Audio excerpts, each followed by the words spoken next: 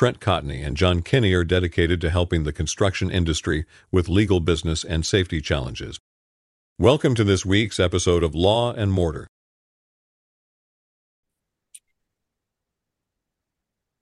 Hey, I'd like to welcome everybody to another episode of Law and Mortar. I'm Trent Cotney, and as always, I've got John Kenney with me. John, how are you doing? Doing great. Glad to be here today, winding down the year.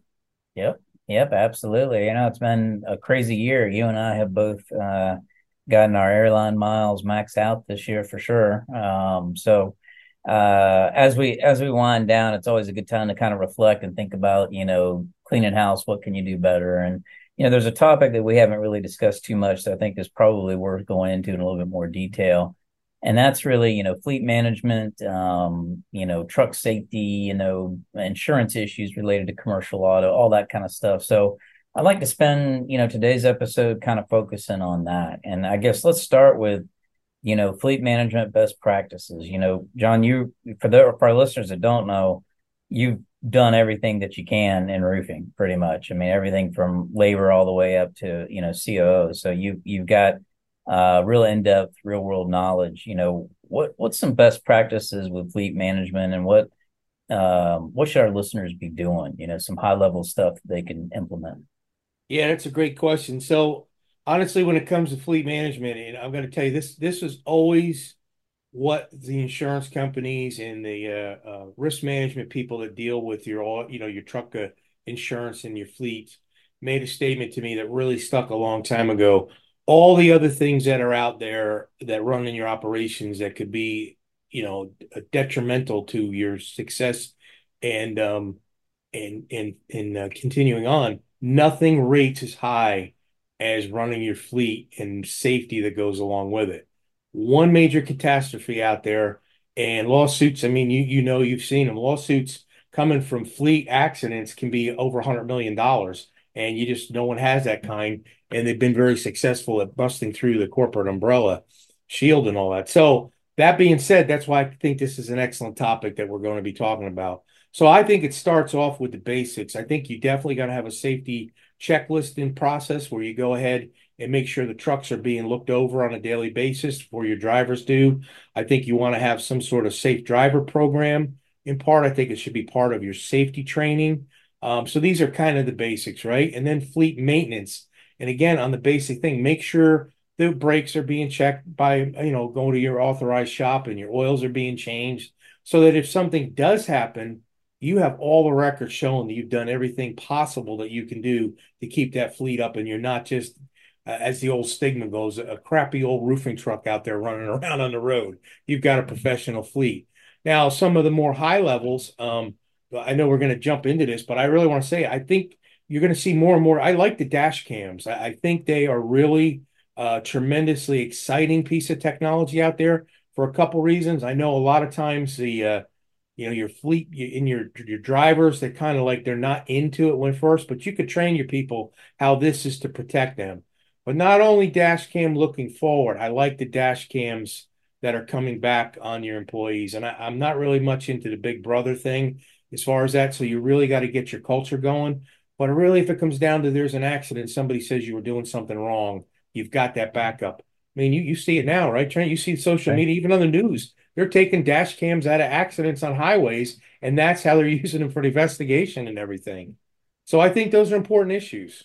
Yeah, yeah, absolutely. One of the key things, and I think you kind of hit on it, is from a legal standpoint, if you end up in a situation where there's a wreck or someone is injured, God forbid, the other attorneys are going to ask for your maintenance record. So it's really important to keep track of all that.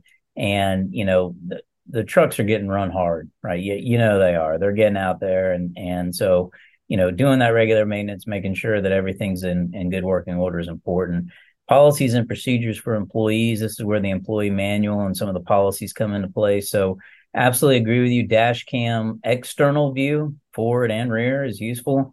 And then consider dash cam internal view. Now, the thing is you want to make sure that you've got a very strict policy that says the reason you're doing this is for health and safety purposes. It's not to violate privacy. If you're in a union state, there are some NLRB decisions that talk about, hey, you have to have a stated reason for doing it. You have to tell them in advance, and it's usually got to be safety and health related, which it always is. You don't want a situation where a superintendent is just spying on somebody to see what's going on.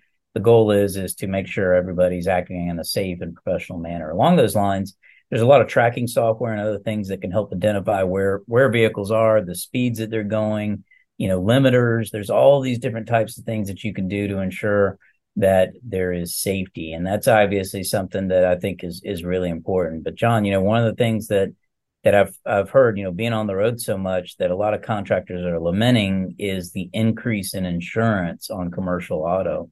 I'm sure you're hearing the same thing, right? Yeah, and it's not going to go anywhere except up. There's no doubt about it. It's going to continue rolling in that direction. And I think one of the most important things to do is to take these precautions and put them in place, and you will get insurance breaks if you do this. And just on the texting's the biggest issue.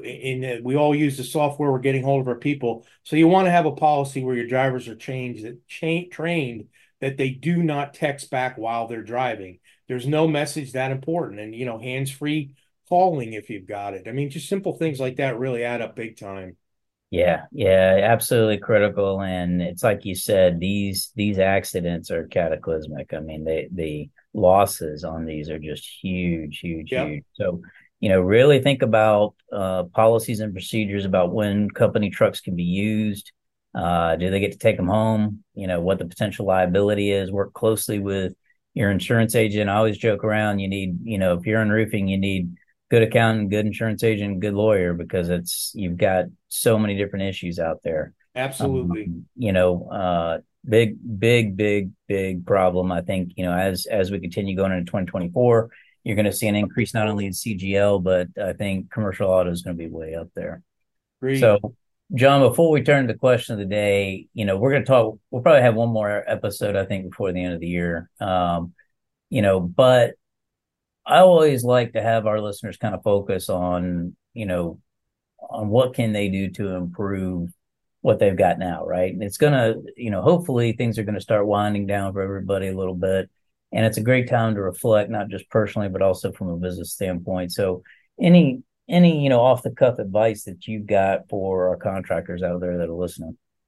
Yeah, I mean, one thing is this is kind of a different angle at it. It is the holidays, regardless which holiday you celebrate. December's that month, right? And that's when family comes together, people travel back. So don't try to do anything other than wind your company down and keep the respect of your employees at mind at this, to give them a chance to unwind. One thing simple I always like to do is have the end of the year. Let's clean our desks up. Let's make sure everything is put away at the end of the year. So when we come back in January, whether you get a day off, a week off, whatever happens in there, we're starting out fresh. It's kind of like doing a post-job review. Let's just close this one out. Let's move on to the next and don't start any new initiatives at this time or stuff like that. Just kind of wind down, reflect on where you've been throughout the year, and then wait to get through the holidays to really bring your team back together, because they're not focused. Everybody's focused on other things right now, and you're going to find you're going to be more productive yourself if you unplug a little bit between now and the end of the year. Yeah, sage advice. I'm already starting to see it. People's minds are on parties and gifts and things of that nature, and it's just hard to focus. There's so much going on that now is not the time for new stuff. Wrap up what you got, and pretty soon it's time to call it a day and Yep. Miller time. So There that's you go. that's it. So, all right, John. Now it's time for question of the day, and All we right. have a good one that I set aside here that was, I thought, on topic. And this question is from Cheryl. Cheryl's question is: if we are shopping insurance agents, what should we look for? And I'm summarizing a little bit, but she goes on to say, she's had some good experiences and bad experiences in the past, and she doesn't know where to look or how to go about searching for one, and kind of what our thoughts were on that. So I'll let you start, and then I'll take it. Well, I mean, for me, whenever I was looking for an insurance agent, I'd always want to have somebody that I could partner with and understood what my line of business was. That's, I think, one of the most important areas to do. And then you have to feel comfortable with them to be able to run, be your partner, not just somebody that's going to give you a price, throw a policy at you, move on. You want to make sure you have somebody that can absolutely work with you on that. Yeah, that's a great point, and you got to find somebody that's knowledgeable in the industry, right? Getting an insurance agent that does just homeowners insurance, that's not going to help you. You need somebody that understands construction and understands your trade, whether it's roofing or whatever it is. Make sure that you've got somebody that understands that. I like to support those that support the industry, right? So look in your associations. If you belong to an association and there's an agent that goes to that association, support that agent, right? Because they're giving back, and I believe that's important. It's if you're gaining business from the industry, you should be giving back to it as well. So, but the key thing is vet them. Make sure that you've talked to them, you feel comfortable with them. It is an incredibly important position. That insurance can make or break you. So you want somebody that's really going to be proactive and give you some guidance in that regard. So we are at the end of another episode here, and I'd like to thank all of our listeners for making us the #1 construction law podcast in the world. Stay tuned for our next episode, which will get out in the next couple of weeks. John, it's always been a pleasure being able to do this with you, and I'm glad we continue to be able to put this stuff out. If anybody wants to reach me, they can reach me at trent.cotney@arlaw.com or at social at Trent Cotney. John, how can they reach you? That's easy. Kenny at CotneyConsulting.com. There you go. All right. Thank you, guys. We'll see you soon. See you soon.